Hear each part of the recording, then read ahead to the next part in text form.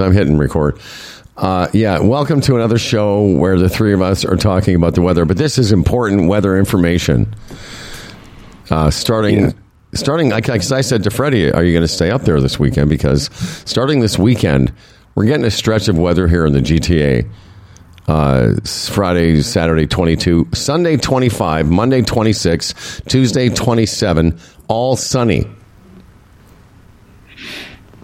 Just let that sink in. No, it's fantastic, and there's nothing better than warm, pleasant fall weather. Yeah. Because there's a clarity to the sky or the air or whatever you want to talk about, however you want to describe it, that makes the leaves changing color just look brilliant. And especially up here, it's fantastic. Well, where I was yesterday, I was in the Brantford area, home of Wayne Gretzky, and they are, I don't know what that pocket of where that's at, part of the escarpment, but the colors have started changing, and it's brilliant. Yeah, it usually takes longer to change in Toronto. Yes, but the colors up here this week, now it's like it's touching the tops of trees and sides, and you can see a tree behind me right now. It's got a bit of yellow. It's something else. It's just the beginning of it, and you're right, Howard. With all this great weather coming up, watching that fall really take hold is it's a lovely time of year. People who like fall. This is the peak part of it.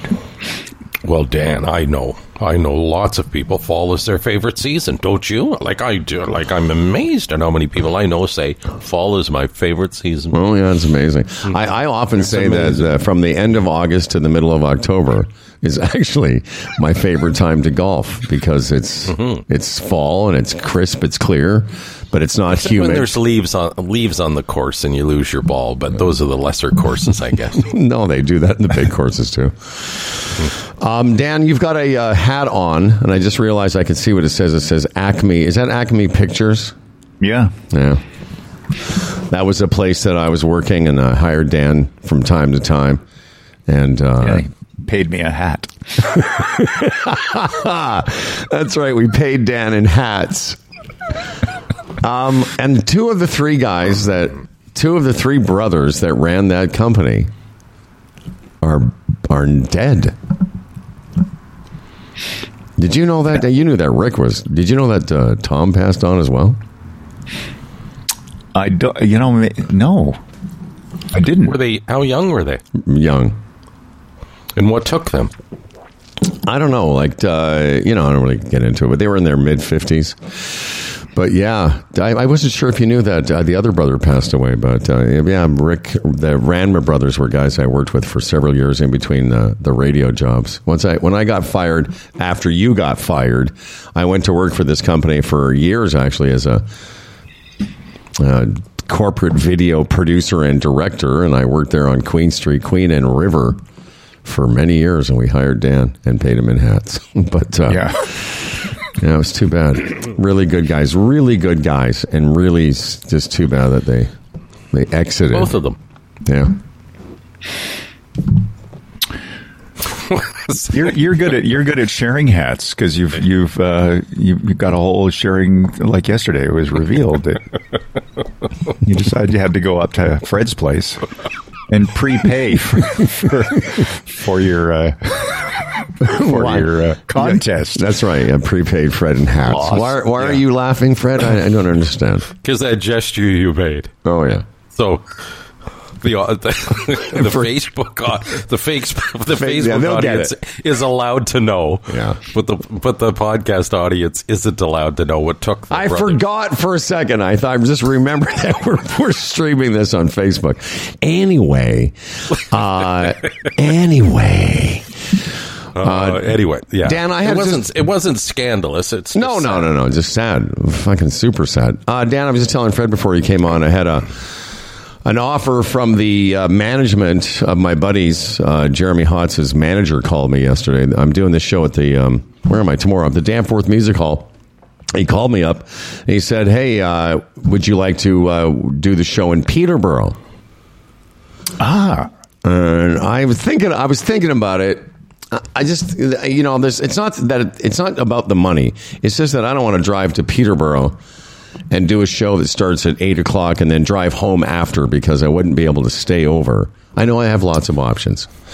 But, Fred, but for your place on the 407 to Peterborough, it's just over an hour. Like, it's nothing. No, it's not. It's an hour and a half. It's an hour 45. Really? From downtown Peterborough? Oh, yeah.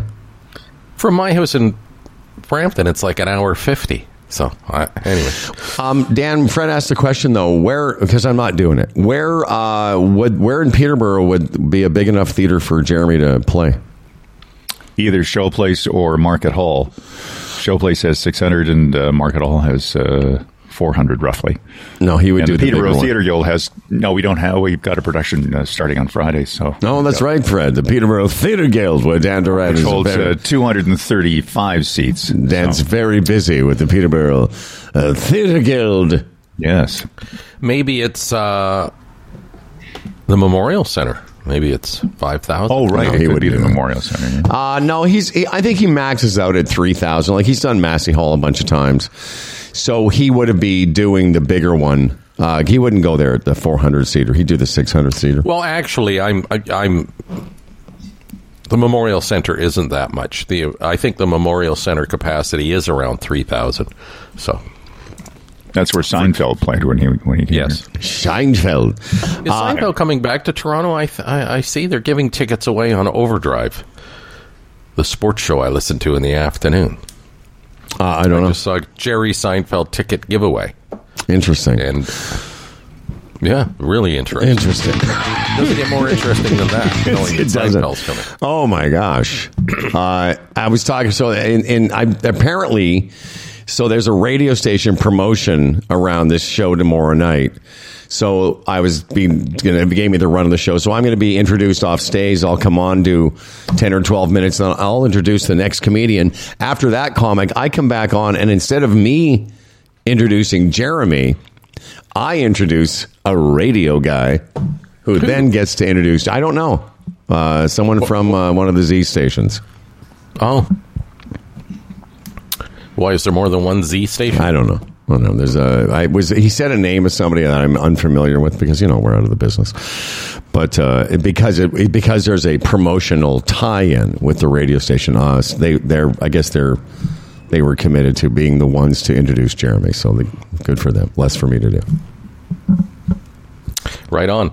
And, we've been talking about, Acme and you working for a production house, and the board of the Writers Guild or whatever approved the contract, so it's right back at it immediately.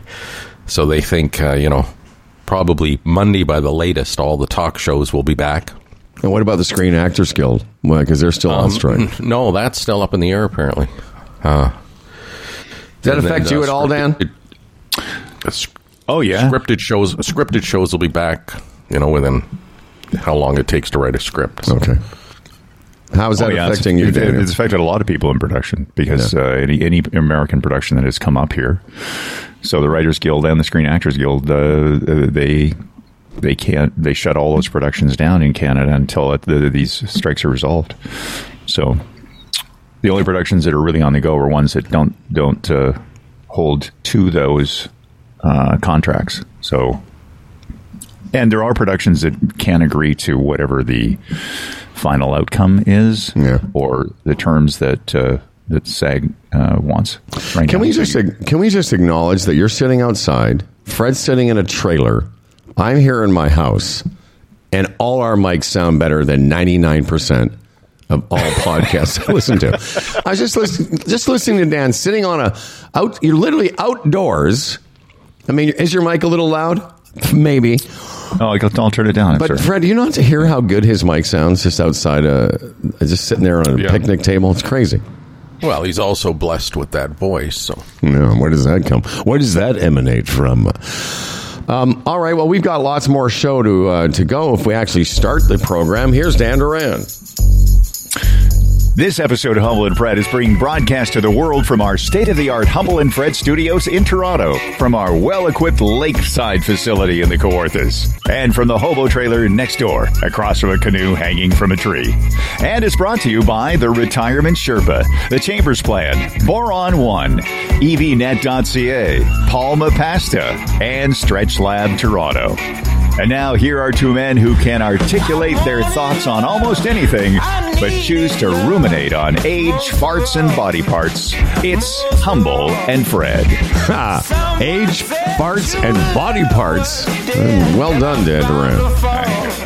And we also like to talk about weather. And we like to talk about Trump. Yeah, did you see that? Oh, yeah, I've got... what, the whale thing, or just the fact that his businesses have been shut down? I thought we'd get to that later. Found liable of defrauding, Yeah, but banks, insurers. yeah. At what point do the citizens just go, oh, okay, he's a professional career con man? Yeah, he's been conning us, too. Like, when does that switch go off? Yeah, I thought the same thing. I thought, what would it take for the people that support him? What would it take for them to distance themselves from him? But maybe we could hold that over to later in the program so people don't go, oh, they're talking about Trump again, and just get turned off. But a little bit of a teaser for that future conversation, later conversation. Yeah. We've discussed recently, why are these people being sucked in? I mean, what is so missing in their lives that they're willing to go down that road? And then we compare it to Canada. The latest polls out, Pierre Poilievre leading the Conservatives under Pierre Poilievre leading the Liberals under Justin Trudeau by 12 points right now. How do you explain that with all the publicity and all the things said about Poilievre and what he's about and how people fear him?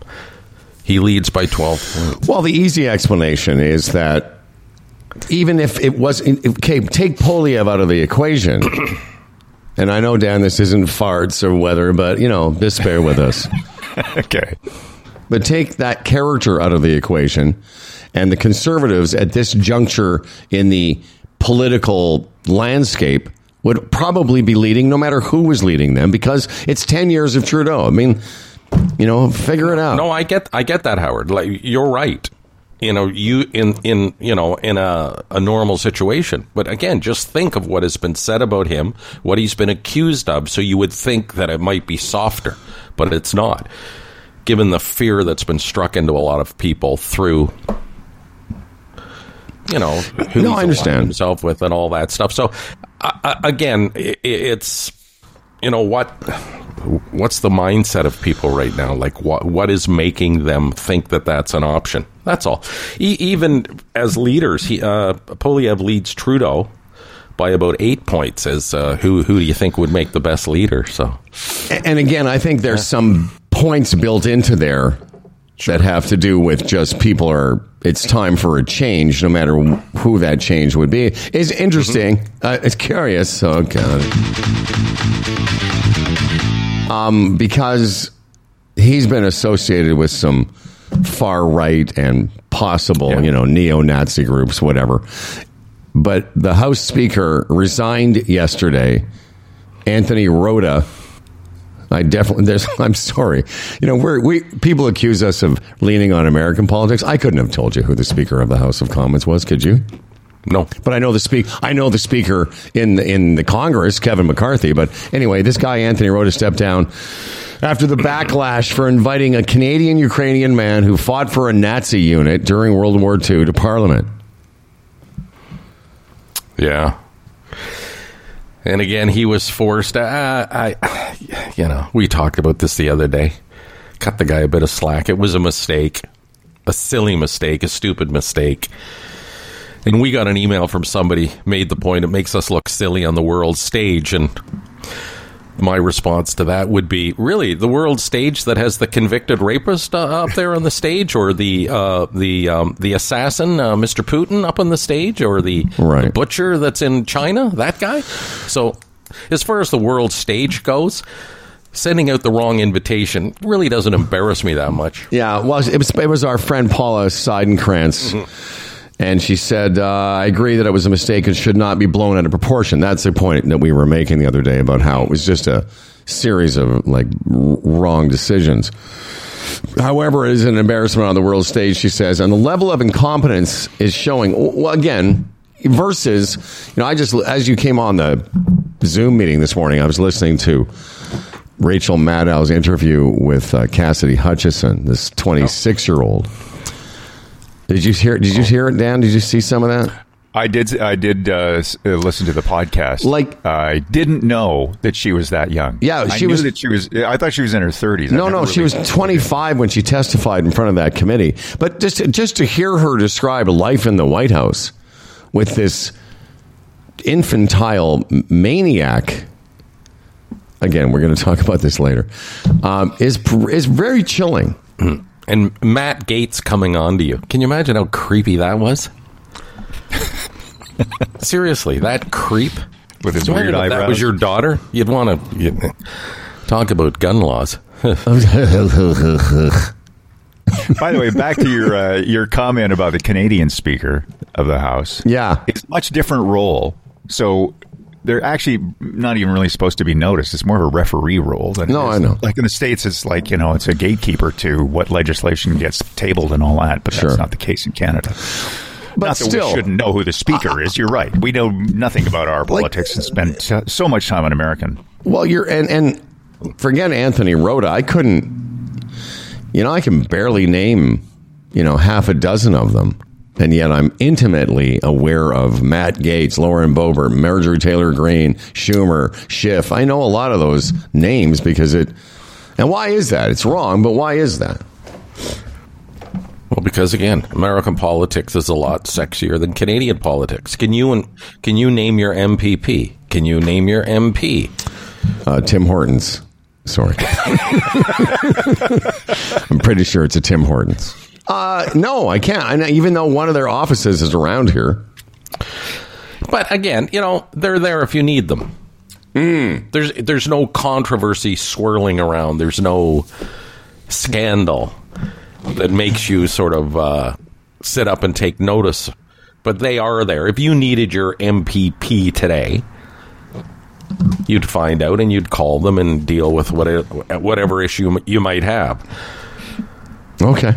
So I would think the vast majority of Canadians would have no idea who their sitting MPP or MP is. That's interesting. Do you know yours, Dan? Yeah. Hold on, Dan. I can't believe that you two don't know your. Well, you know yours, Fred, right? Yeah. But Howard, you have no idea? No, I have other concerns, Dan. I have other concerns and have literally never called my MP or MPP. My MP is Ruby Sahota, and she's a Liberal, of course. And I touched base with her one day and sort of explained who I was through the conversation, and she had some recollection of the Humble and Fred thing and gave me her number and said, feel free to text me or call me whenever you want. So I have delivered a few texts to her over the last few months, but she hasn't responded because they're critical of her boss. Okay. The MP for Rexdale and Etobicoke, Ivan Baker. Okay. There's my MP. Who's my MPP? Mine are both conservative. MPP for Etobicoke North is someone named Doug Ford. Oh, is it really? And the MPP for Etobicoke Lakeshore, which is probably me, is Christina Hogarth. Yeah. Okay. It's really piling up on Dougie, and so it should. Wow. Yeah. That I'm surprised Dan didn't bring it up in the fake news or whatever we call it, the celebrity news about Doug Ford having to go back on the what was it, the land swap. Land swap. Yes. Yeah. Yes, Dan. That happened after our last. Well, yeah, I guess we could have done it Monday, but by that time I'd forgotten about it. No, all the other world events that have happened since then. That's right. Things are moving fast. You're right. That was quite the backtrack. He could have done the backtracking if he was going to do it a lot earlier in the whole political process. Of course, it started costing him, so that's why he did it. But you'd think that he would have been visionary, have it in his brain quickly enough to go. Well, he didn't. A long time ago. No, he didn't. What bothers me about that is the stupidity of it. Like, how do you go there and think that it's not going to lead to problems? Because when it comes to stuff like that, you have to be overly clean. You have to be squeaky clean. And to actually dabble in that and allow some of those things to happen, that's just stupidity. Mm-hmm. That just tells me you're too stupid to be the premier. Well, that stupidity's been working for him so far. Yeah. Okay, so we're going to... Go ahead. I was just going to say, just for context for people who don't know, Ford and his government did a huge land swap from the green belt, which is a protected area. And when the swap was done, a whole bunch of real estate developers that contributed to Doug Ford's campaign managed to make millions and millions on just that swap without even starting to build stuff on it. So how did they make millions? How did they make millions just on the idea that because they all of a sudden owned that land? Rezoning. Okay, but it never. So now that it's been taken away, what happens? It's been unswapped. Yeah, I mean, they've been exposed, so yeah. But, to me, too, those are two separate issues, because back when Dalton McGuinty first introduced the idea of the Greenbelt, they said, with the growth of Ontario and public transit being a key to this, it's unrealistic to designate all that land for green space because it's going to be needed one day. And so, again, two separate issues. It is needed now because they want people to be within public transit and not use their cars, and they're bringing 500,000 people into the province over the next couple of years. They need to build homes.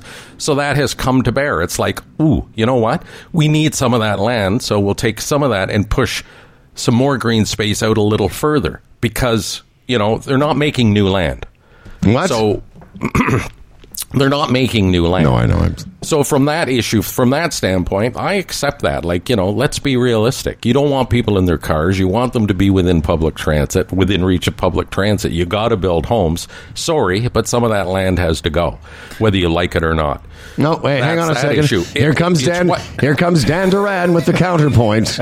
It's what they did within that was shady. Yeah, Dan, what's your... And Dan, right. I'm sure that you've called your MP and MPP many, many times over the years. What do you have to say in response to that? Well, the only thing is, I mean, I agree with the second part, what Fred says. Yeah, that what was done within that was astonishing, because that looked like corruption. The actual swapping part, which the discussion could be had, that I've read reports that they really didn't need that land, that there are other ways of achieving the same thing, which is higher density and all the things that Fred's talking about. But I also think that over the long term, if you keep consuming land that's great for farming in deference to housing, then you're going to have less arable land that you can use to feed the people of the world. Okay, right. It's the not in my backyard thing. Dan, would you like to live in a high density area? Sometimes I have and enjoyed it. Yes. Wait, but when you were 20. This is what I'm saying. So it's so easy to people that live in a nice environment like Dan does or I do. You have your space and it's comfortable to dictate. Well, don't take that land. Just live on top of each other. Why do I feel like this is like a campfire discussion? And at some point, Dan is going to get very aggravated. Hey, listen, I'm the only one of the three of us that lives in any kind of a density area. I see people there. I'm where you guys. Well, Fred, I mean, you live in some kind of a density area too, but it's not as dense as this. It's getting there. Yeah, it's not as dense as. I mean, I'll tell you. When I left your house the other day, and I went to where I was going based on how you told me to go. I had well, I've told you this before. It's unbelievable how much development there is now west of you. Right. Like it went on forever. Dude, Howard, it's why I want out. It's there's too much going on around me. And I don't like the environment now just because of the, there's traffic lights everywhere now, and the roads aren't wide enough for the houses they're building, and on and on and on. So now, I'm in that situation where I don't want to live in that environment. So, I'm looking elsewhere. But, that's just the way it is. Dan, I get your point that there's got to be a balance between having land to sustain agriculture, to feed the people, the influx of human beings that are coming here. But, there has to be some. Listen, the whole thing could have been avoided if it wasn't so awkwardly handled. And now he looks like a shithead. Well, not only that, and you get right back to the very basis of it. Why, and again, immigration, this country needs it, but why do you bring so many people in when you have a housing crisis? What do you think's going to happen? Mm-hmm. Do you feel truly that that's the only place where expansion of homes can go, is in that green belt? Because there's all kinds of non-green belt property around that hasn't been developed yet. I mean, that's... Well, I imagine, Dan, if it was that simple, they would have just done that. Well, it gets back to what Howard often says. So Doug Ford get up in the middle and said, that land over there is good for houses, but I think I'm going to go and attack the green belt. Mm-hmm. It doesn't. No, developers delivered a paper in an envelope and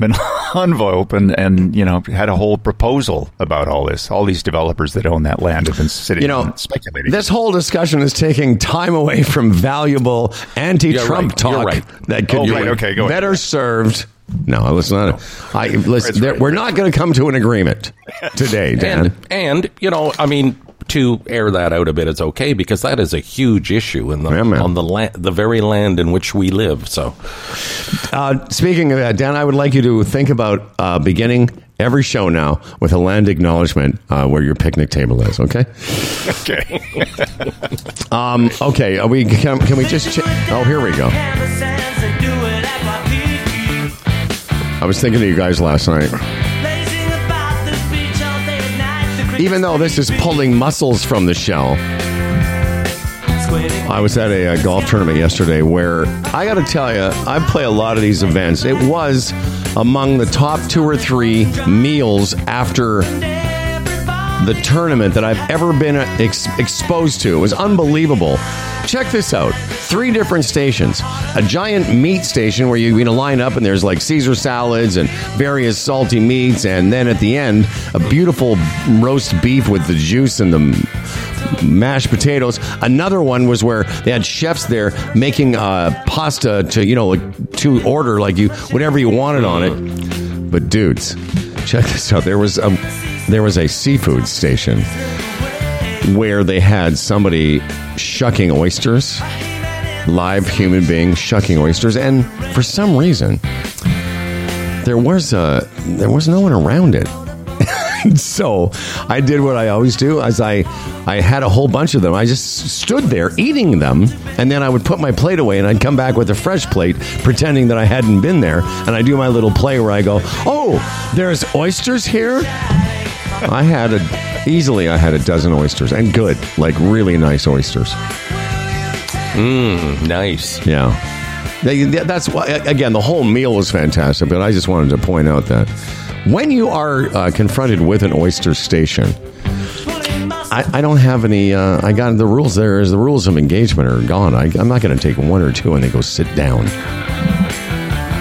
How far away from the table did you stand when you were eating them? As they were being delivered to your plate, you were consuming in real time? No, I stood there and I got to know the oyster shucker. Her name was Faith. I just stood next to the oyster shucker and just ate them. And then what I would do is I'd eat 4 or 5. Then I would go put my plate away. Then I would come back and I would act surprised that there was an oyster stain. Really for no one, really, because I couldn't believe there weren't more people around the oyster station. Dan, is my point. I got it. Yeah. Danny, my son, has a friend that deals in that kind of thing, and I don't know, was it Easter? Maybe he brought 50 over in the styrofoam case thing. Yeah. And man, they were delicious. Very, very tasty. oysters. I took Juliet to a place here in Toronto on Queen and around Trinity Bellwood. It's called Oyster Boy. And we had an oyster feast. I love them. I mean, the thing is, they're so expensive when you order them in a restaurant that when confronted with oysters at an oyster station, I have no governor. Oh, absolutely. I'm like that in a restaurant as well. I look at the oysters if they have them, and then I make the declaration. I love oysters, but not that much. Yeah, like there's a certain price. Seriously. There is, like, yeah. Okay. And we had, I'm trying to think, we had 18, her and I. And that's, I don't know, whatever they cost. And the thing at this place, you can order them from, you can order a selection. Right. You can go from BC to PEI to everywhere in between. Prairie oysters. I can't imagine prairie oysters. I can't imagine what they would cost in a restaurant downtown now. I took Johnny Slapshot had a hockey game the other night, and afterwards I took him to a St. Louis bar and grill. And I had one beer, and he had this sort of fruit drink. We shared 2 pounds of wings, which was like $29, and a small side of poutine. And with a tip, it was like $62. It's like, what's going on in restaurants now, too, is something else, man. Like, so what would oysters cost you for a dozen oysters in a Toronto restaurant? It would have to be $50. Well, what you can do is at this particular place, and the reason I mention them is because they're good people. It's a small restaurant. It really is. It's not much bigger. Imagine a space twice the size of where I am in the office here. Really tiny restaurant. So you can order them starting like a couple bucks all the way to $4 or $5 an oyster. So imagine 18 on an average of $3 an oyster. What is that? It's just what you said, $45, $55 or something. Yeah. 51% of restaurants in Canada operating at a loss or are struggling to break even, according to Restaurants Canada, a number that has increased by almost 40 points from the pre-pandemic rate. Yeah, I get it. I can imagine because, it's not their fault. They have to buy the same food we do, on whatever level. And they're getting reamed too. The guy at St. Louis Bar and Grill, I felt like, writing a letter to them and saying, it was great. I had a 10-year-old in there. I spent $60 and left hungry. Thank you very much. Because I did. Why did a pound of wings and half a order of poutine wasn't enough for you? No, because the wings aren't, they're not that big. And 2 pounds of wings, Howard, that's like 12, 13 wings. Like, it's not even that much now. It's ridiculous. Wait a second. No. You mean 1 pound of wings? No, 1 pound of wings you get between 6 and 8 usually. Right, so 2 pounds you'd get 18 or so. 16, so I had, and he's got a pretty good appetite. And I said the side of poutine was small. Like, it's just a little $2 thing. So it was I feel for you, because I will tell you, the meal I had last night, I sampled all 3 of those stations. It is the most food. I thought about that on the way home, because it was a long day. It was 36 holes. I was tired. I was cold. And I ate more food last night. And I said that to myself this morning. I said, Howard, you better get a hold of yourself, because I ate way too much. Way too much. As far as the restaurants go, too, really, at this stage of my life, I can absorb that. But I just think if Johnny Slapshot's dad wanted to take him out for the same thing, it's, when you have mortgages and a couple of kids, and like, I don't know how people do a lot of things they do now. And and again, not to get too deep, the numbers, the credit card numbers in this province and country are just going to be crazy over the next couple of years, because people have no choice but to use that. Yeah, I mean, and I don't think it's any different in downtown Toronto than it is in Brampton or in Peterborough, where you guys are, because the cost of food is the same, and those restaurant numbers come from across the country. Yep. And,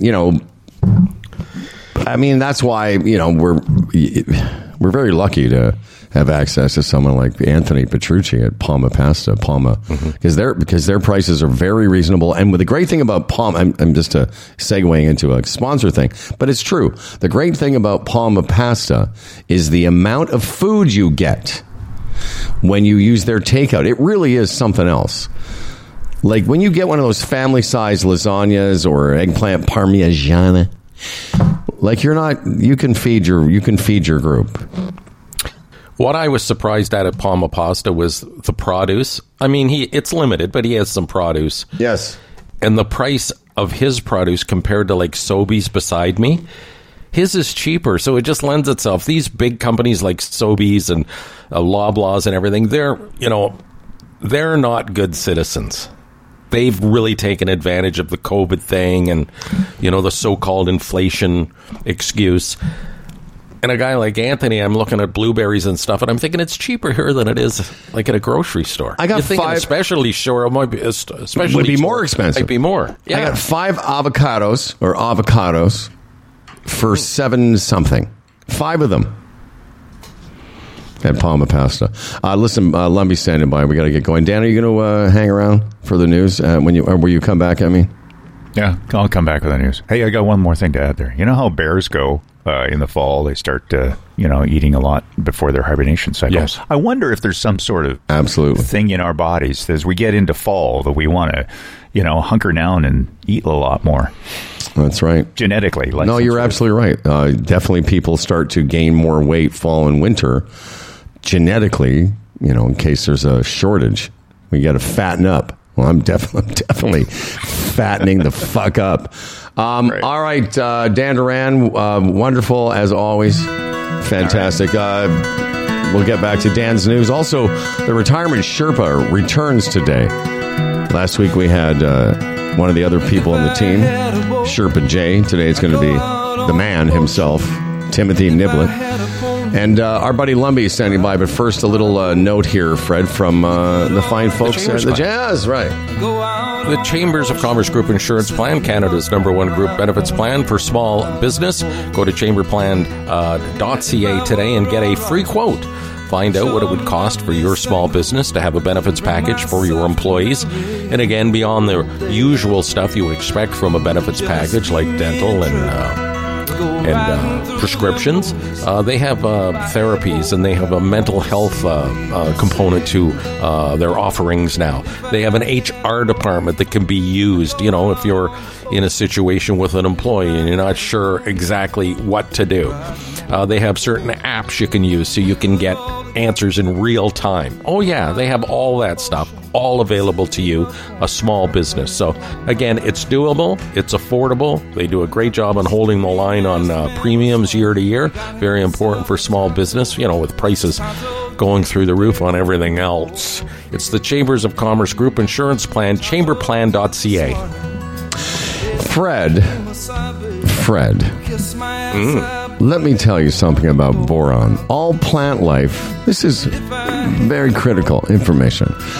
All plant life requires boron to grow. Boron is the key to the flowering, pollen, seed, and fruit development and germination itself. It also plays a major part in the production of sugar and carbohydrates within leaves and roots. Did you know that? No, I didn't either, but now I do. Fertilizers also contain boron. It would not be possible to grow many crops, especially in areas where the natural occurrence of boron is low, without the addition of boron. Boron is a critically important industrial mineral, and that's why we are happy to be supported by Boron One, boron1.com. Find out more about boron. Find out more about this company that has beat the odds, when it comes to junior mining companies. And, it's like years and years of development before you get to the stage where there's the possibility of mines being built and minerals being taken out of the earth. Boron One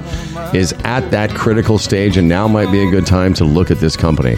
At least find out more about boron and more about Boron One at boron1.com.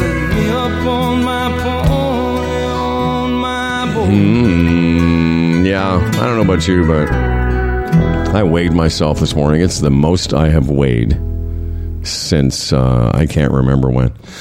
But part of it is what Dan said, I think, and I've been at a lot this month of September. I've been at a lot of golf tournaments, and I have, I've been at a lot of these banquets where, at the end of a long day, you just eat. And, I know I'm definitely 5 or 6 pounds more than I want to be, and I'm going to try and get rid of it before I go back to Mexico. Because, I can't... it's not good for you. Did you know that extra weight isn't good for you? Yeah. How about I you? haven't weighed myself. Yeah, I'm probably up 4 or 5 pounds, I would think. A good monitor is your shorts, and, I put jeans on for the first time since the spring the other day, and they felt a bit different. Well, a lot of craft beer and barbecues, and, wings and poutine. This is it, eh? Yeah. Well, but I love that scenario of you sitting there having wings and hanging out with your grandson. I mean, that's so sweet. I don't know that. It. I'm sure because he's 11 or 12. His metabolism is. He probably lost the weight while he was eating it.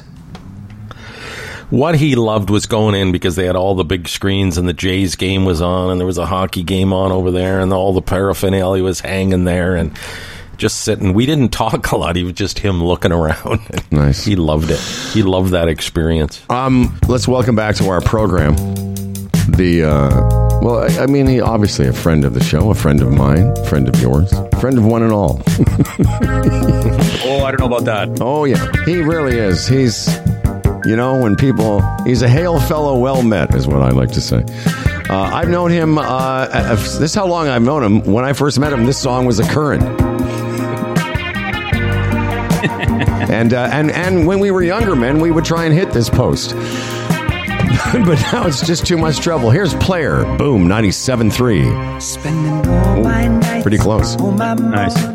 He's the host of Jeff and Julie Moved to France During a Global Pandemic. And one of the characters on our program that doesn't need an introduction. He could just start talking. You go, oh, that's Lumby.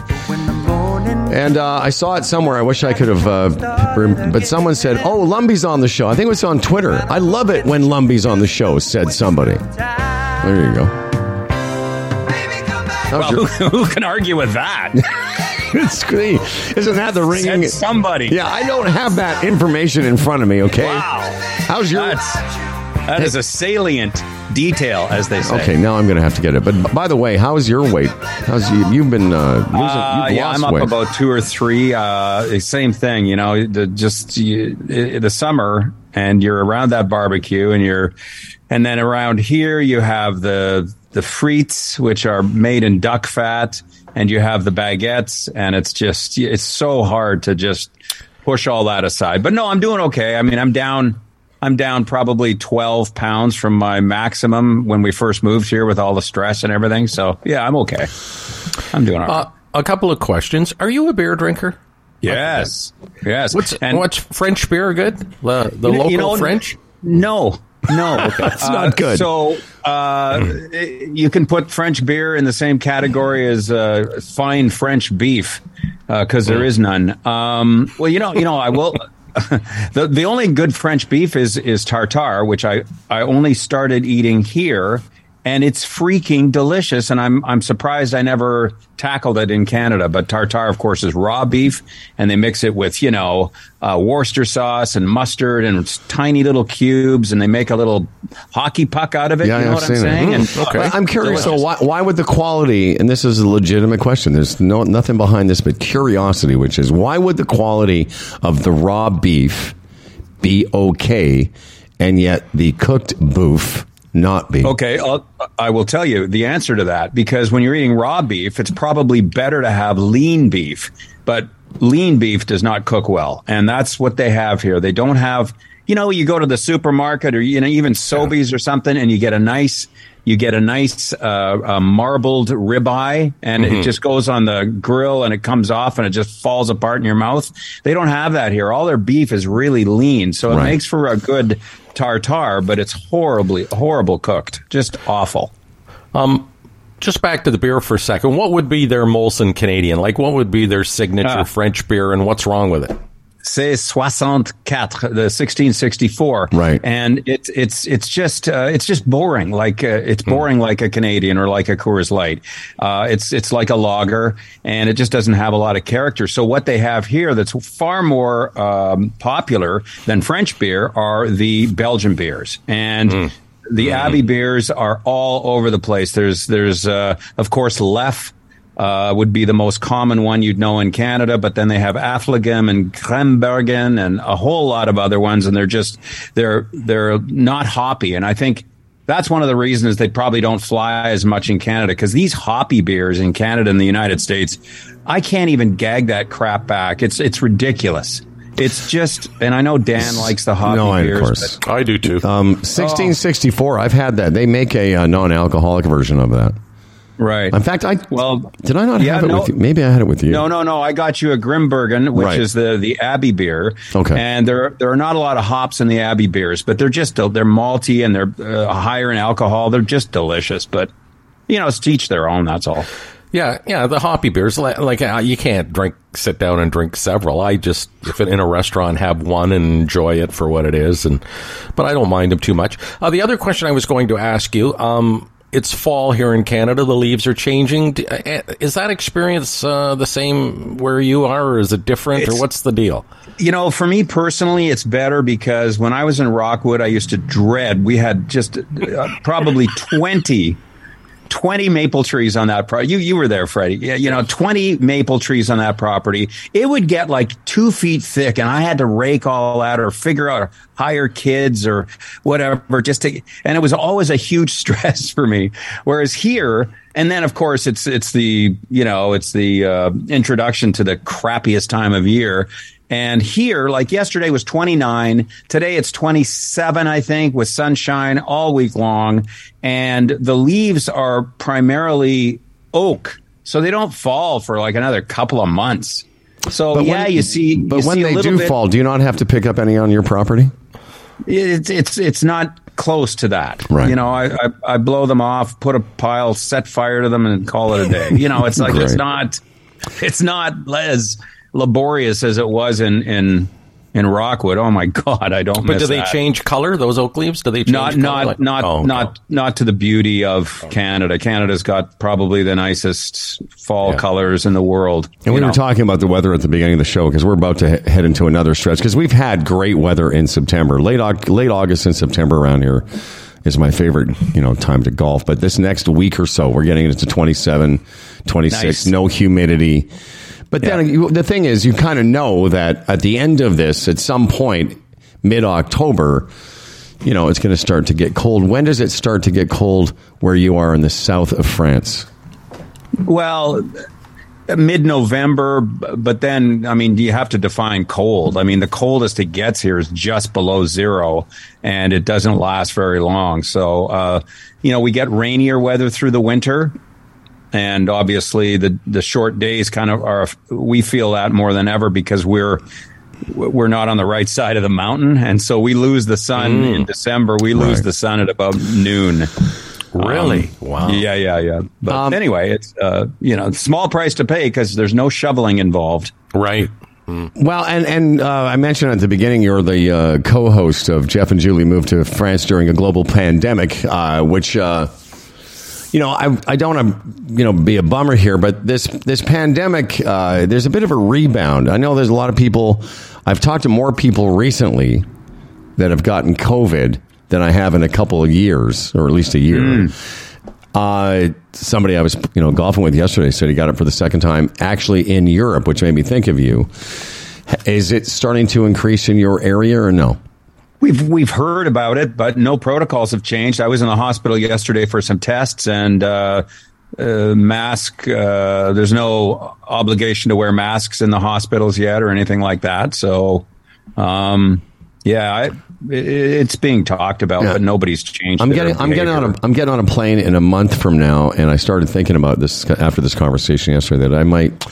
I don't know. I hate wearing a mask on a plane, but I might think about it in the airport because apparently my buddy's saying that he's, again, been to Europe twice and gotten COVID twice, partly because of being on the airplane, I think.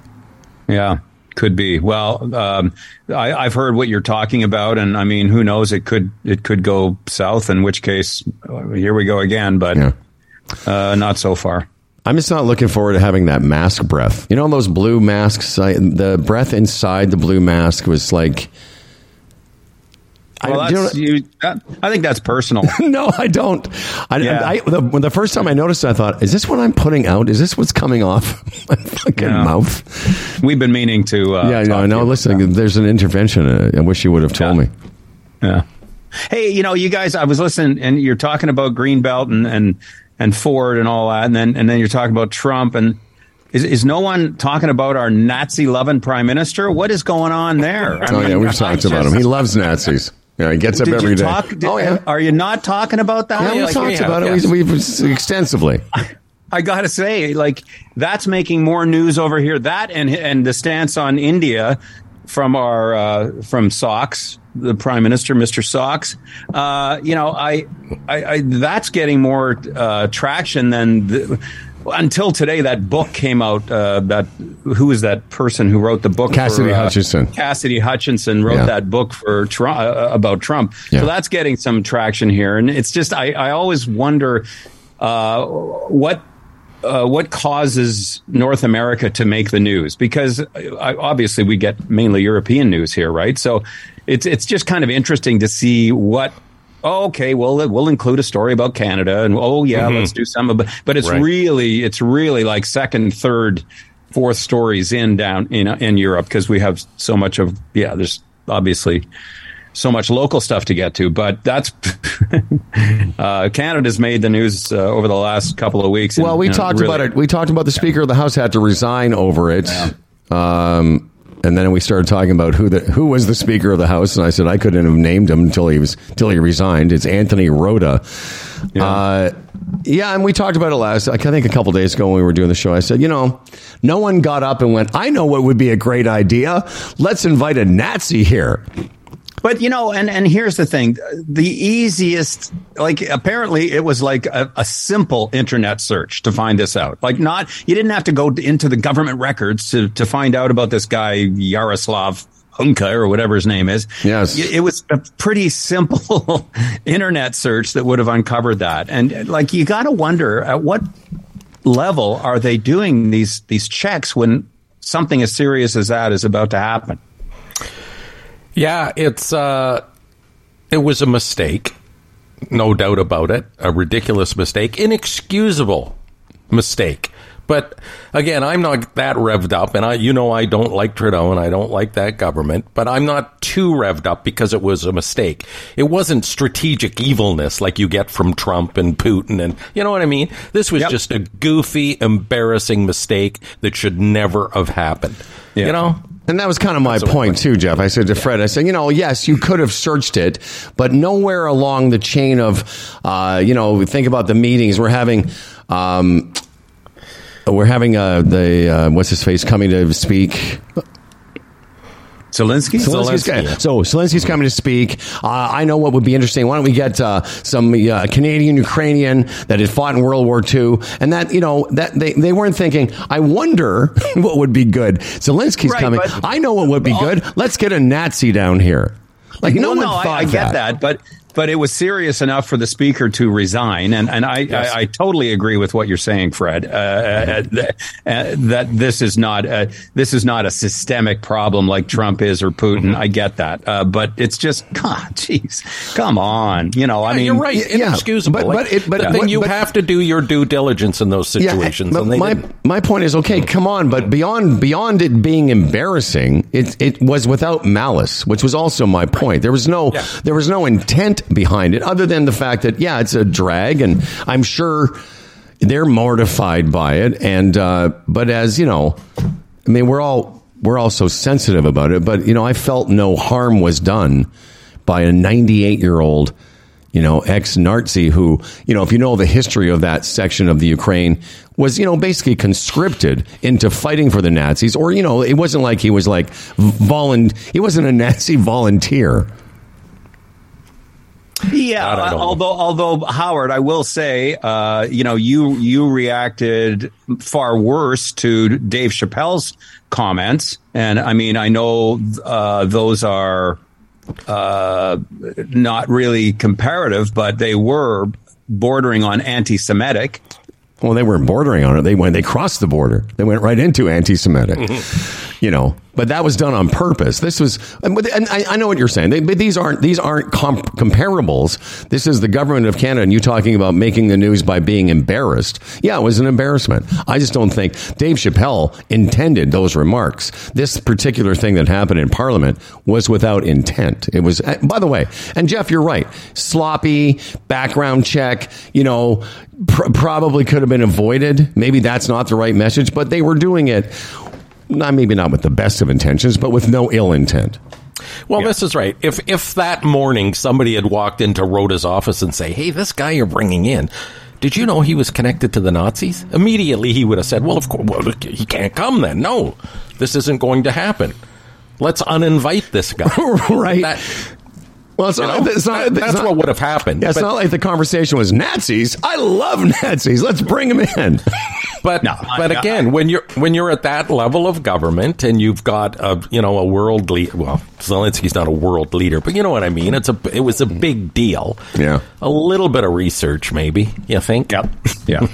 Hey, I've got an interesting little story I want to get to you guys, and it just illustrates kind of one of the differences between Europe and I would throw North America into this. So there's a very strange thing that happens when you're driving here from time to time. You're driving on a straight road, and I think when you were here, Howard, I mentioned this to you. And all of a sudden, the people on the right who are intersecting that road, no yield signs, nothing, they have the right of way. And they can just come and clip you, and it's your fault. And it honestly, it happens so often. You got to be on your toes. And of course, the sign might be a kilometer back, and it's in French. And if you miss it, then you don't know that these cars that are going to be injured. Anyway, this happened yesterday. Julie and I were coming back from the hospital. I didn't see a thing. Apparently, I just about got clipped. But the guy pulls up and rolls down his window, and I swear to God, this was the tone. It was in French, but this was the tone of the conversation.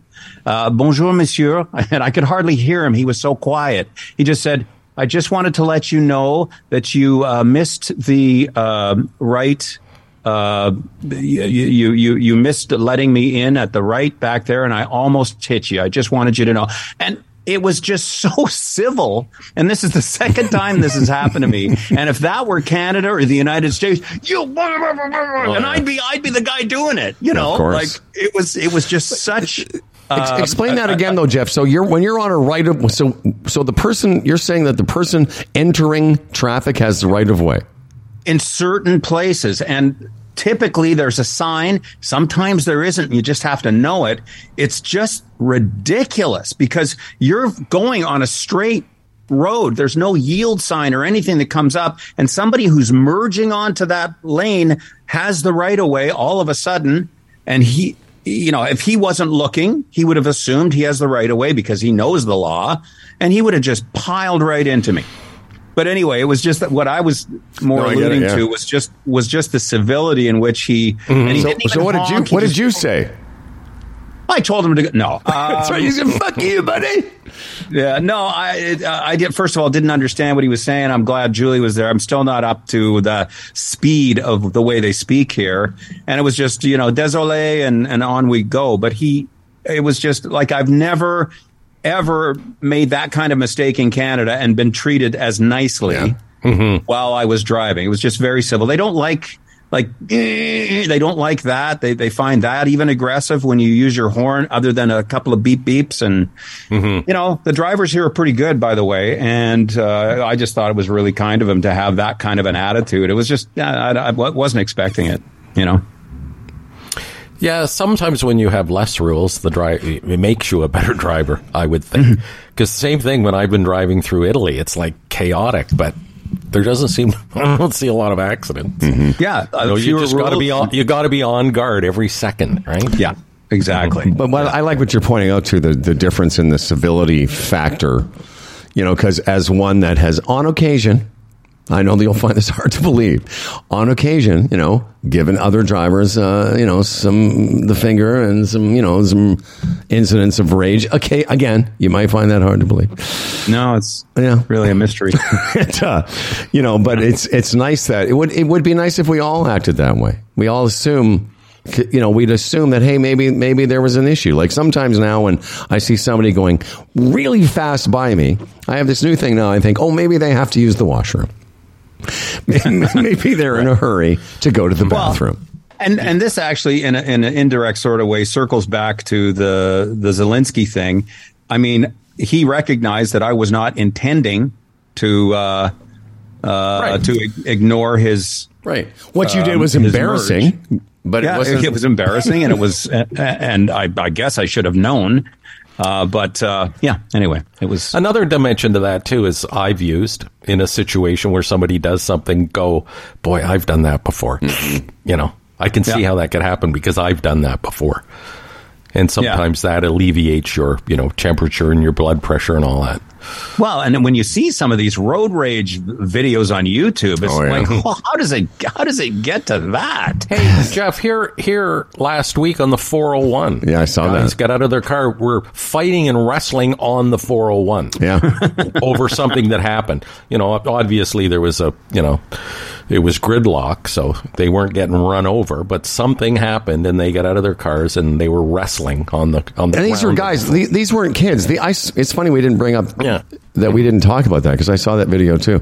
These were grown-ish men who stopped their day to have a fucking hockey fight on the 401. And that was their day now. And as soon as I'm sure they made the decision at some point, they were so aggravated with each other that we're going to fight. Well, that's the rest of your day. Yeah, and I always fast forward to the discussion around the dinner table. What happened to your nose, honey? Never mind. That's right. It's right. Never mind. Oh, it's good because afterwards it's so bloody embarrassing to sort of recall that memory. And don't you find? I mean, wouldn't you think if you got into a fight on the 401? Having to explain that, I know. And I don't know where you get these balls because nowadays I'm sorry too, especially up around where I live. You don't know if you get in a confrontation with somebody what they've got under their seat or a lot of people. Or if they're an MMA fighter, no, exactly. And I think about some of the things that I've done. True story, hard to believe, I know, but I once got cut off. I once got cut off somewhere near the Dome in downtown Toronto, and I chased somebody. I chased him. I used to say I chased him all the way to Hamilton. I didn't. I chased him longer than a grown man should, just so I could give him the finger. By the time I got him, somewhere around Trafalgar in Oakville, I'm sure he had no idea why this, curly-haired fellow was going, "Look you, man!" Like seriously, honey, why are you late for dinner? Well, I had to chase a guy to Oakville. Yeah. Why is that?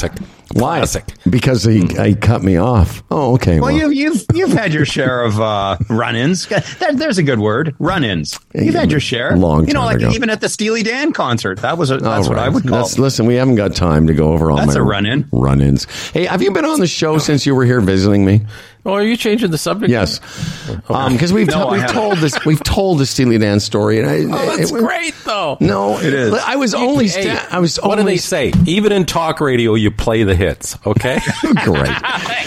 Listen. Right, no one needs to hear the story. You know what? And actually, Freddie, even from a consultant point of view, you have new listeners since the last time that we discussed this story. I think no new listeners. Paramount. And by the way, since it's been introduced, one of the worst things you can do in radio is to leave the listeners hanging. So I think we should just quickly revisit that story because. Well, listen. You go ahead. I don't have any recollection.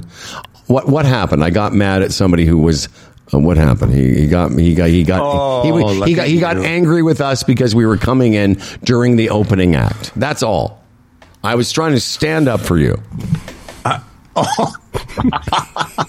He was down in front. Yeah, he got angry at us. He kept looking around. No, you leaned down and said, "If you look around one more time, I'm going to send you into space." Or something. No. See, no. That's not what happened. That's not fucking what happened. We were all coming into our seats, not during Steely Dan, but during the opening act. Uh-huh. And he made a big production as one person walked by, another person walked by, and then I walked by, and he said something about, you should get here on time. And then I leaned down and told him I would fucking end his life if he gave me any more. Yeah, end his life. Sorry, like that's right. But that was young. I was drunk. I was a drinker, and that's so. Well, he deserved to die for that, I'm sure. I don't think I actually said that.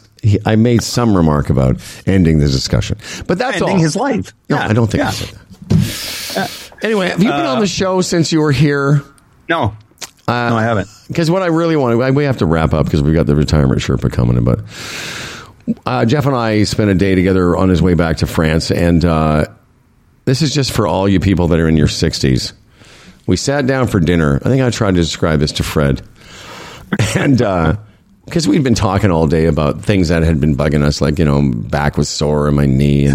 And you sort of made a declaration, said, here's what we're doing at dinner. And I just thought this is a great idea. But we had been talking during the day about all the things that had been bugging us, foot this and elbow that. And so we sat down at dinner, Fred, and I said, okay, here's what we'll do. We'll start at the head and work our way down the body, and go back and forth as to everything that's wrong with us. And you can only do one topic at a time. Yeah, one at a time. And so, at about the 7-minute mark, we hadn't even gotten finished the head, and we were still on the neck and above. Neck and above. And I got to tell you, I have rarely laughed that hard. Because I said to him at one point, God, I looked at my watch. I go, we're 10 minutes into this, and we haven't got off the head yet. Because there's so much wrong with us. Yeah, you could have participated. Ears, eyes, fucking some scabby shit on my head. Oh yeah, yeah. Fuck me. It was it was a very funny moment, and you know what? A fun way to kill like a couple hours at dinner. Yeah, and no one got yelled at. And there was no incidents. No. So it was a 2-hour dinner. Did you finish going through the list or what? Barely. Yeah, we finally, but okay. It did. I found the feet took a long time, 2 hours. Oh, yeah. Remember, when we finally got down to the feet, we both had issues there as well. Lots of issues. Really? Oh, yeah. I got stuff. I got some. I've got some arthritic. I got two. My big toe knuckles. Both of them have arthritis. Yeah, in them. It's my thumbs. It's like thumbs too. Dude, I have. I did. I had the neuropathy in my toes. Oh yeah, it's quite something. And then we got into then Freddie. Sorry that we got into some possible solutions, and that's when the Hoka shoes came up. That's right. Oh yeah. Anyway, it was. Here's the Twitter response I was looking for. This is from, if you need Buffalo for context, the post was, we're back tomorrow with our good friend Jeff Lumby, and the response, can't wait, love when Lumby is on, from our friend in Buffalo Boy. So there you go. Oh, thanks, Buffalo Boy. Very kind. Jeff and Julie moved to France in a global pandemic. Every Friday, new episodes, and always a welcome guest on our program. Thanks, pal. All right, guys. Good to see you. See you, Jeff. Good to see you. All right. See you, Freddie. All right. Cheers. Yeah, I can't remember exactly what I said to the guys at the Steely Dan concert. That's why, keep bringing up. And again, we've told this story, but, you and I walking along Queen Street one night, and this guy walks by us and said something like "Humble and Fred, a couple of goofs," or whatever he said to us, and I thought, oh, what an asshole. And then all of a sudden you're not beside me. Seriously. He stopped beside me, and I turned around and he's asking the fellow, what'd you say?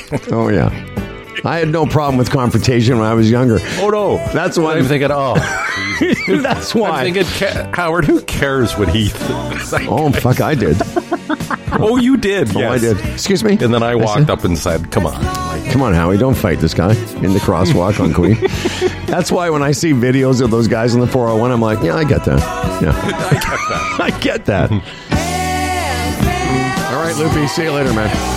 Bye, boys. We're going to wait a second here or two for the retirement Sherpa. And while we do, I want to remind everyone we've got a contest going on for another week and a half or so. And the response has been really, really great. Your chance to have a free weekend EV rental from rentelectric.ca.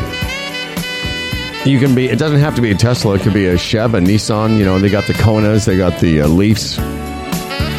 And if you want to rent one, all those are available. And right now, you can rent electric and get $40 off if you use the voucher Humble EV. Call them at 1-800-387-9391. Ever since Daryl was on last week, I've seen lots of response from people who found his appearance very informative.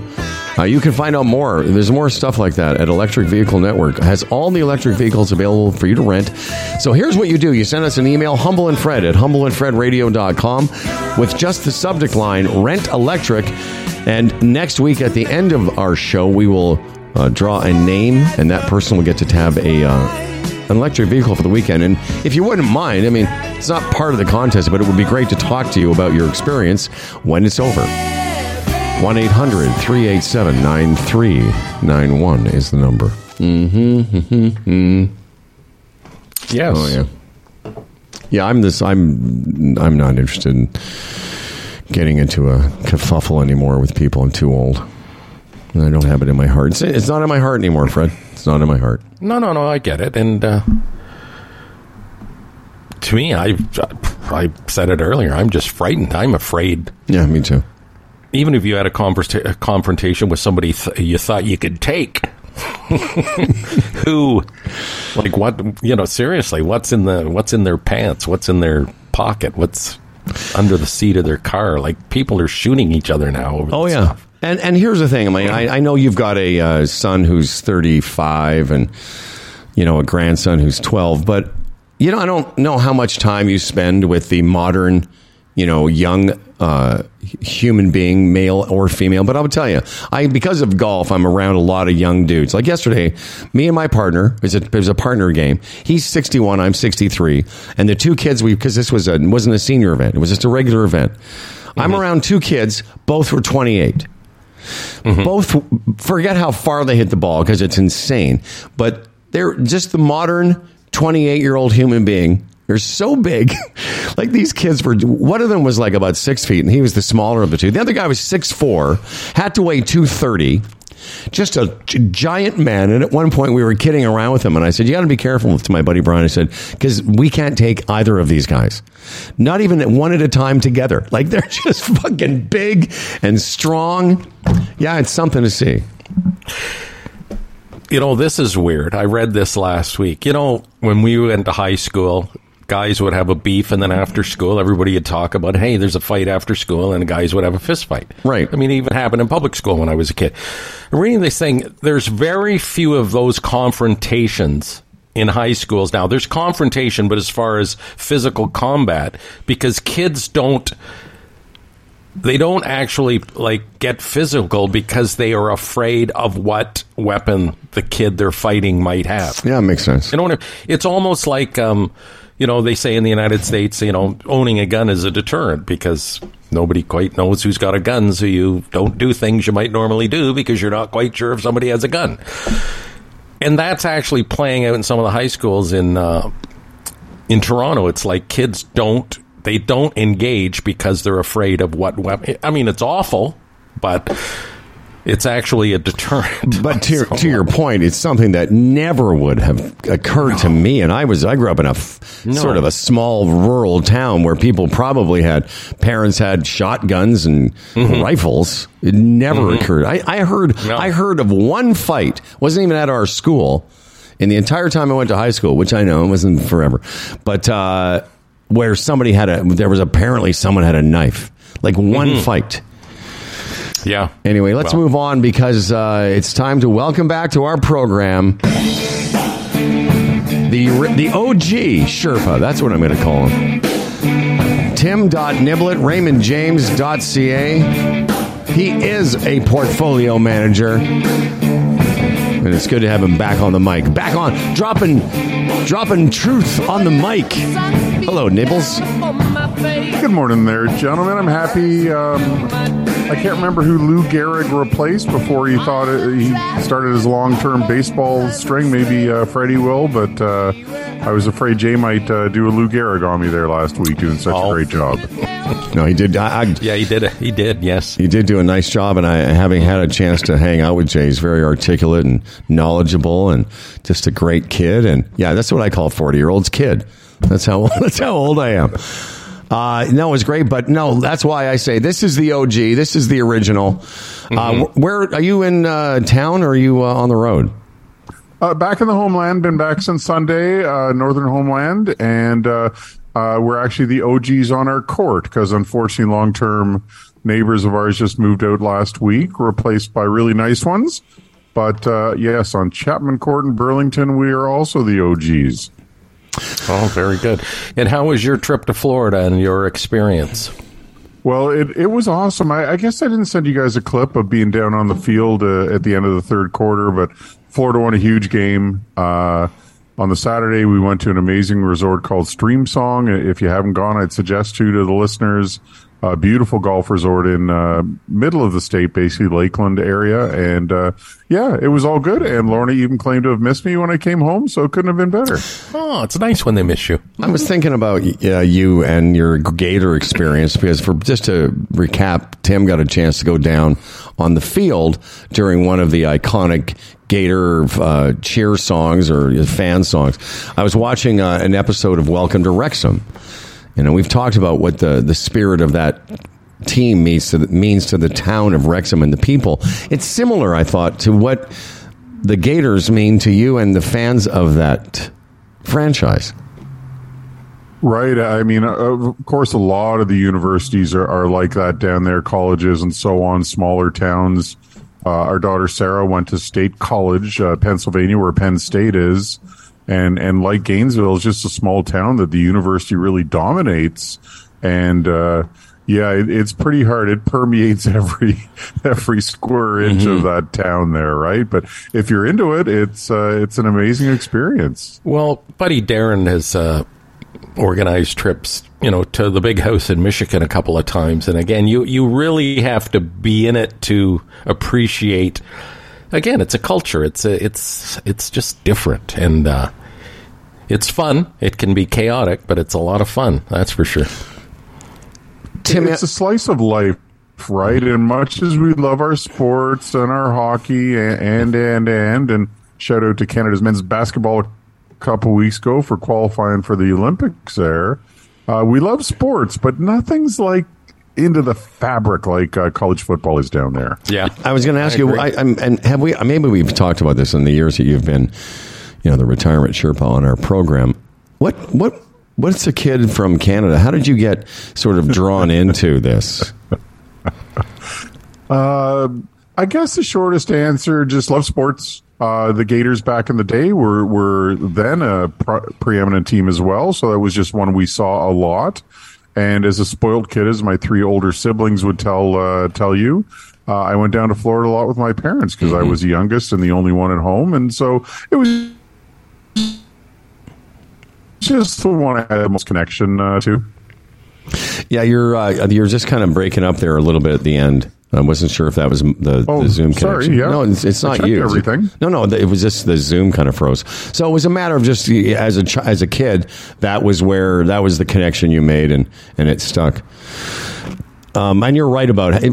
But I was thinking about how different. I did cheer for Florida.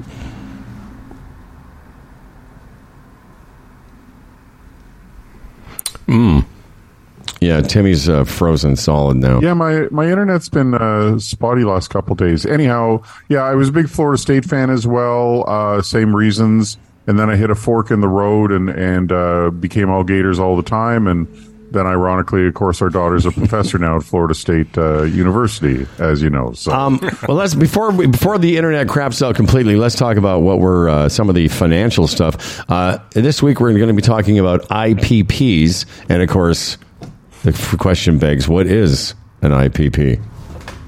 It's individual pension plan. Some people call it a PPP2, a personal pension plan. if you've got a incorporated, it's something that I would call, I guess, guys, like a super RSP. It can give you, depending on your age and income, a lot more RSP room. So if you've ever, if you own a corporation, you've ever wished you had more RSP room, this could be something for you. And what would be the criteria that you would say this is for you, as opposed to someone else? Yeah, the kind of line of demarcation is around age 40, up until 40, you'll get all the room you need from an RSP, and IPP won't help you. After that, and the older you get, the more extra room it will create. Oh. And of course, the more money you make as well, the better it would be, because RSPs have a percentage up to a maximum. And so if you're hitting that maximum, that could be a signal that it's worth it. If you're, I'll say, $150,000, certainly $200,000 plus a year, it will probably create more RSP room for you, or deductible room for you than a RSP would. So that's what it is, and who should consider one, and those are the benefits. And I'll just admit it, until I saw your note, I've never heard of one. Yeah, I was just going to say that, Howard. Again, another reason why you need a guy or you need a professional. I mean, things exist that you have no idea exist, because, why would you unless you're a pro? Exactly. Really. Well, this is why you're the retirement Sherpa, and we're just a couple of nincompoops that do a podcast. Well, we have to keep a few of these things, to ourselves, so that we're still needed, right? So we don't want to tell everything all right off the bat. By the way, a bunch of people have weighed in, and Wally Pipp, Lou Gehrig replaced Wally Pipp. Wally wanted a day off, and according to Rudra, never played for the Yankees again. I knew we could count on Rudra for that one there. Well, I got to give credit to our friend Steve Lavery, and a few other people weighed in with the Wally Pipp reference. But yes, it's good to have you back, my friend. Because you had quite a streak going there. You've put up Hall of Fame numbers by any stretch of the imagination.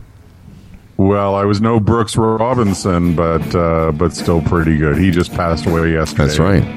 Had a big, long, great career there, too. Yeah, no, I missed you guys, but as you know, I'm trying to make myself as unnecessary as possible around the office there, and it's one more step down the road. Okay, pal. What did they call Brooks? The human vacuum cleaner, was it? Yeah, something like that. Yes, that's what I remember him being called for sure. Yeah. He was just absolutely amazing, and I've come back to our Blue Jays being a little more comfortable in the wild card race. Yeah, Freddie, that's what they were calling me around the oyster station yesterday at that golf tournament with the human vacuum cleaner. Timmy, thank you very much. Tim.Niblett at RaymondJames.ca, the Retirement Sherpa. Check him out. Check it out. Always a great conversation, my friend. All the best. A pleasure as always. Enjoy and profit, boys. Okay, man. Brooks Robinson passed away. I think he was 86 years old. That's decent. Yep, right in the old, North American sweet spot. Oh, it's beyond that. It's way over. Yeah. He's 4 years past the sweet spot. And, the U.S., their average age has dropped quite a bit. It's down to like 79, 80 for a man. It's only 82 in Canada. You get to 86, you're doing all right. Mm-hmm. I watched a Netflix documentary, a couple episodes of it a few weeks ago, about all these people they call the blue zone or something. These people around the earth that are living to being these places on planet Earth where people live to 100. Yes. And just how healthy they are and the things they do. I should get the name of it because I'm watching it. I only got to a couple episodes because I thought, this will be interesting. I'll find out what people do to live to 100. And then when you find out what they do and you're like, I'm not going to make it. because they're just doing nothing really. They eat very healthy. They don't sit around hoovering up all the oysters and then going to get roast beef and then going to get pasta and having like 4 slices of bread. That's not what they're doing, Howard. No. It made me think of that 98-year-old guy that went into the controversy with the speaker and everything. Like, that guy sitting there at 98, it's like he doesn't even know what he did. That's right. Like, he's part of the news. He was a Nazi, and he has no idea what he was doing there. Yeah, exactly. The one that's not embroiled in the controversy is him. Yeah. He's just looking. All he wants to know is if there's pudding that night. Yeah, you're a Nazi. I am. I was. Oh, okay. Do they have pudding? What's that? do I get extra pudding? Yeah. Because I'll tell you, these centurions, as Bruce Mallory just weighed in on Facebook. He's our buddy. But yeah, the Netflix documentary was interesting. Again, when I got to episode 3 and realized that none of this was going to apply to me, I bailed on it. Is that because of the diet is just too everything? boring? It's diet. It's not just diet, because it's people in Italy. There were people in this island Okinawa in Japan, and apparently the other places around the earth. They're blue zones, they're called, where this researcher called them that because of I don't know why, I can't remember that part, but people that have a higher. There's a higher number of people that have lived post 100, and lots of people in their mid-90s in great shape, healthy, happy, mobile. I mean, there's a lesson there that they move their bodies every day. They do things that keep their brain interested. They're doing something that engages their mind. That's why Wordle's good.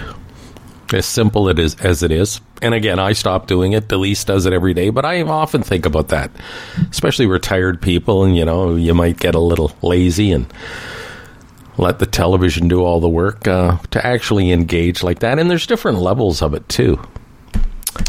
Well, that's why I do Duolingo every day. And I have a session today, but like a couple to 3 times a week I have... I was going to say aggravating, but it's only aggravating because it's frustrating because I have a conversation with somebody in Spanish, not just Juliet, but I have a tutor, and that's exactly what it is. It keeps my mind engaged, and it's not easy. That's the other thing about it. It's frustrating because it's hard. The kids bought us this game called Sequence. I think for my birthday or Father's Day or whatever, and Doll and I have been playing it. Same thing, while we're playing it, I'm thinking, not only is this fun, but this is good for us because I might otherwise just be watching TV. It's all one way. It's different. It's just good to be forced to think beyond the day-to-day shit, Well, and Dan Duran, you keep your brain occupied with all kinds of, measurements and trying to solve construction problems. Yeah, I break glass and glue it back together again. That's right. You've got to be careful because you got so much blood rushing away from your brain. Yeah, and he measures a lot of things, but it's easier when, you have a yardstick attached to you, I guess we're back, and we're back. It was over. And we're back. And the contest is back. Oh, yeah, you won. I think, you know what? I think the listeners won because of the high entertainment factor. Now, here's to a fella named Dan Duran, a hell of a guy with a hell of a big wang, the quintessential anchor man. His voice is nice and low. Dan Duran, the anchorman comes. As for credentials, he has none. Can't tell a headline from his bum, but his voice is nice and low. Dan Duran, the anchorman's here. He's prone to falling off his chair, but he's got a big wang, so he don't care, and his voice is nice and low. My voice is nice and low. And now with a background of beauty, serenity, and a little chilly, live from the trailer, here is movie anchorman and 4-time winner of Humble and Fred's Best News Person Award. Here's 4 times he won. Here's Dan Duran. I accept this award on behalf of, I'd like to thank, some people roll with this logic. You irritate me so much, I'll cut your head off and throw it out. What? A 45-year-old Nevada woman allegedly decapitated her boyfriend and father of the 3 children. That'll get you arrested. Police say that they still can't find the head, fearing that it was thrown into the trash can, and now the head is on the lam. Apparently, she called the police saying that she found him in bed, dead. The cops say the smell of chemicals filling the room, which is believed to be bleach and ammonia, was one tip-off. And since smoke was also seen coming from the body, they just arrested her. So, especially when they couldn't find the head. Where was the head? She phoned them and said he's dead in bed. And did she missing the head might have been a tip off that it was some kind of a murder or something, wouldn't it? Yeah, you'd think. Dead in bed. He's got no head. Quick, come see. It's like a limerick of some kind. Mm-hmm.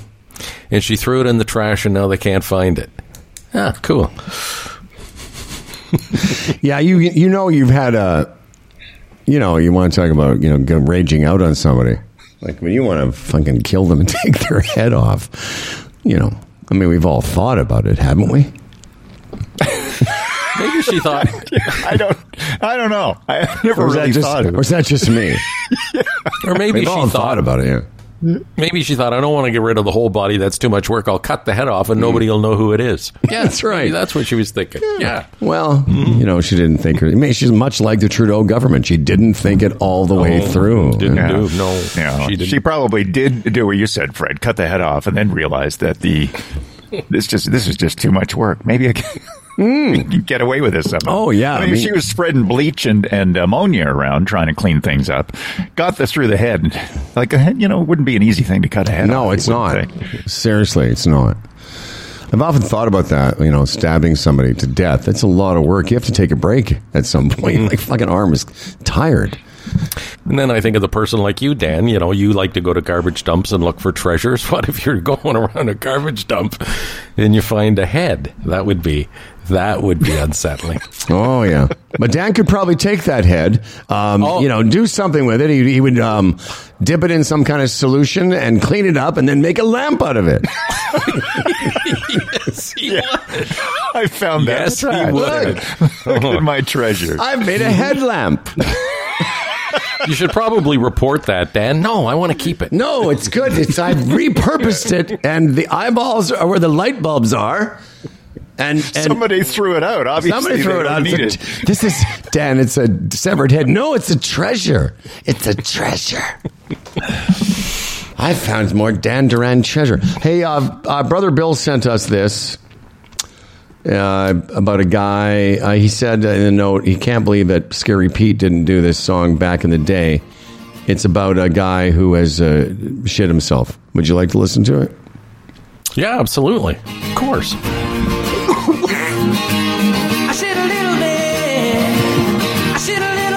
I'm sorry, it's about a guy who florches. It's called Shit a Little Bit.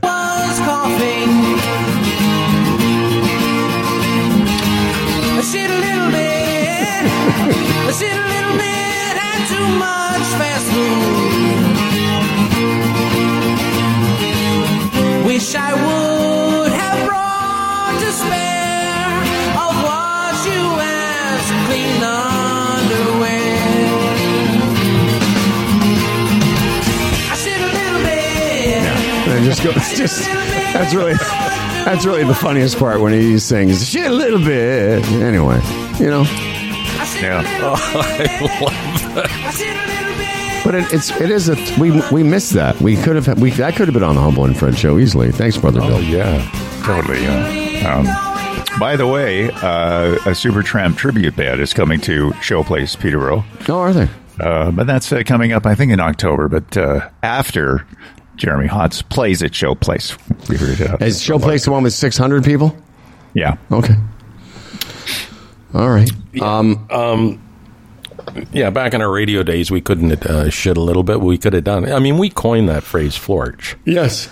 So it would have been part of that. Florched a little bit. Yeah. Tomorrow could have been done. Missed opportunity. Yeah, tomorrow we'll do a few of your emails, so if you want to get them in. And I think tomorrow will be the last email show of the month, so we're going to give away our Palma Pasta gift card, $100 to spend at Palma's Pasta, Palma Kitchen, yeah. I talked to Anthony briefly last night. I got him some tickets to come to see Jeremy because he's a big Jeremy Hotz fan. Mm-hmm. But don't worry, we didn't have to spread our cheeks. I got comps, okay? So it's all good. Oh, spreading our cheeks for Anthony would be a pleasure. I know you. I know you approved that purchase, but I didn't have to make it. Hey, Dan, here's a little fun fact for you, because I know you like fun facts. I love fun facts, especially when they're fun, because they're fun facts. So this is the year 1998. 1998 was the year that Netflix sent its first DVD. And again, if you people don't know what we're talking about, when Netflix started, it was check this out for ridiculous. You would rent a movie, or you would get a movie from Netflix. They would send it to you on DVD, and you would watch it, and they expected you to send it back. Mm-hmm. I never did. Did you guys? Yeah, but then they would charge you for it, right? Well, no, of course, but I'm saying, that's how cumbersome the whole thing was. Yeah. It was a direct mail video rental service. By the way, did they not have vending machines too in some areas where? Well, apparently it's winding down. Apparently, up till this moment in time, they still had a branch of Netflix where they were still doing that. Really? This is what I'm seeing here, Dan. Fun fact. But here's the funnest of the fun facts, Daniel. And there's no way you could guess this, but I'll just throw it out in case. The very first movie that Netflix ever shipped in 1998 for video rental service, what might you believe that video rental to be? And it wasn't porn, Dan. Some sort of classic, maybe, like Gone with the Wind? Or you'd think as much. I think that's a great guess. Fred, what would you say? I would say something like a Star Wars or something. Thought so, too. Mm-hmm. Surprising enough, it was Tim Burton's Beetlejuice.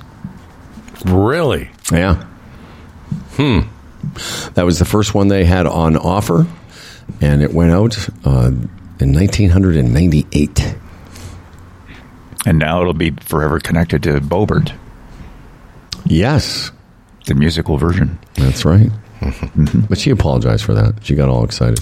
Oh, and you know what? Exactly. Let's cut her some slack. Her reaching for the guy's wang was just a mistake, an honest mistake. That's right. It's not like she thought there was some popcorn down there. It's not like she reached for some Nazi dick.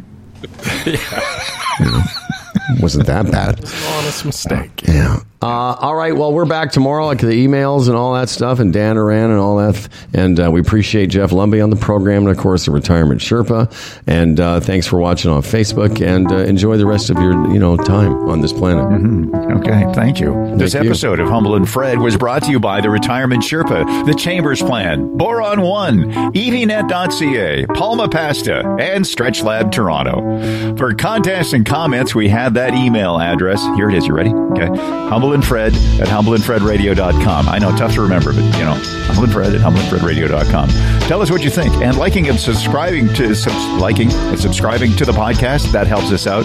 So does writing a review, so maybe do that, and I'll do some mouth exercises for tomorrow. For Humble and Fred, I'm Dan Duran, and remember, this show, coined Florched, we're trademarking it and selling t-shirts soon. Now go and enjoy every goddamn day. The jigsaw jazz and the get fresh flow, pulling out jobs and jamboree handouts, 2 turntables and a microphone, bottles and cans, and just clap your hands, or just clap your hands. Where's that?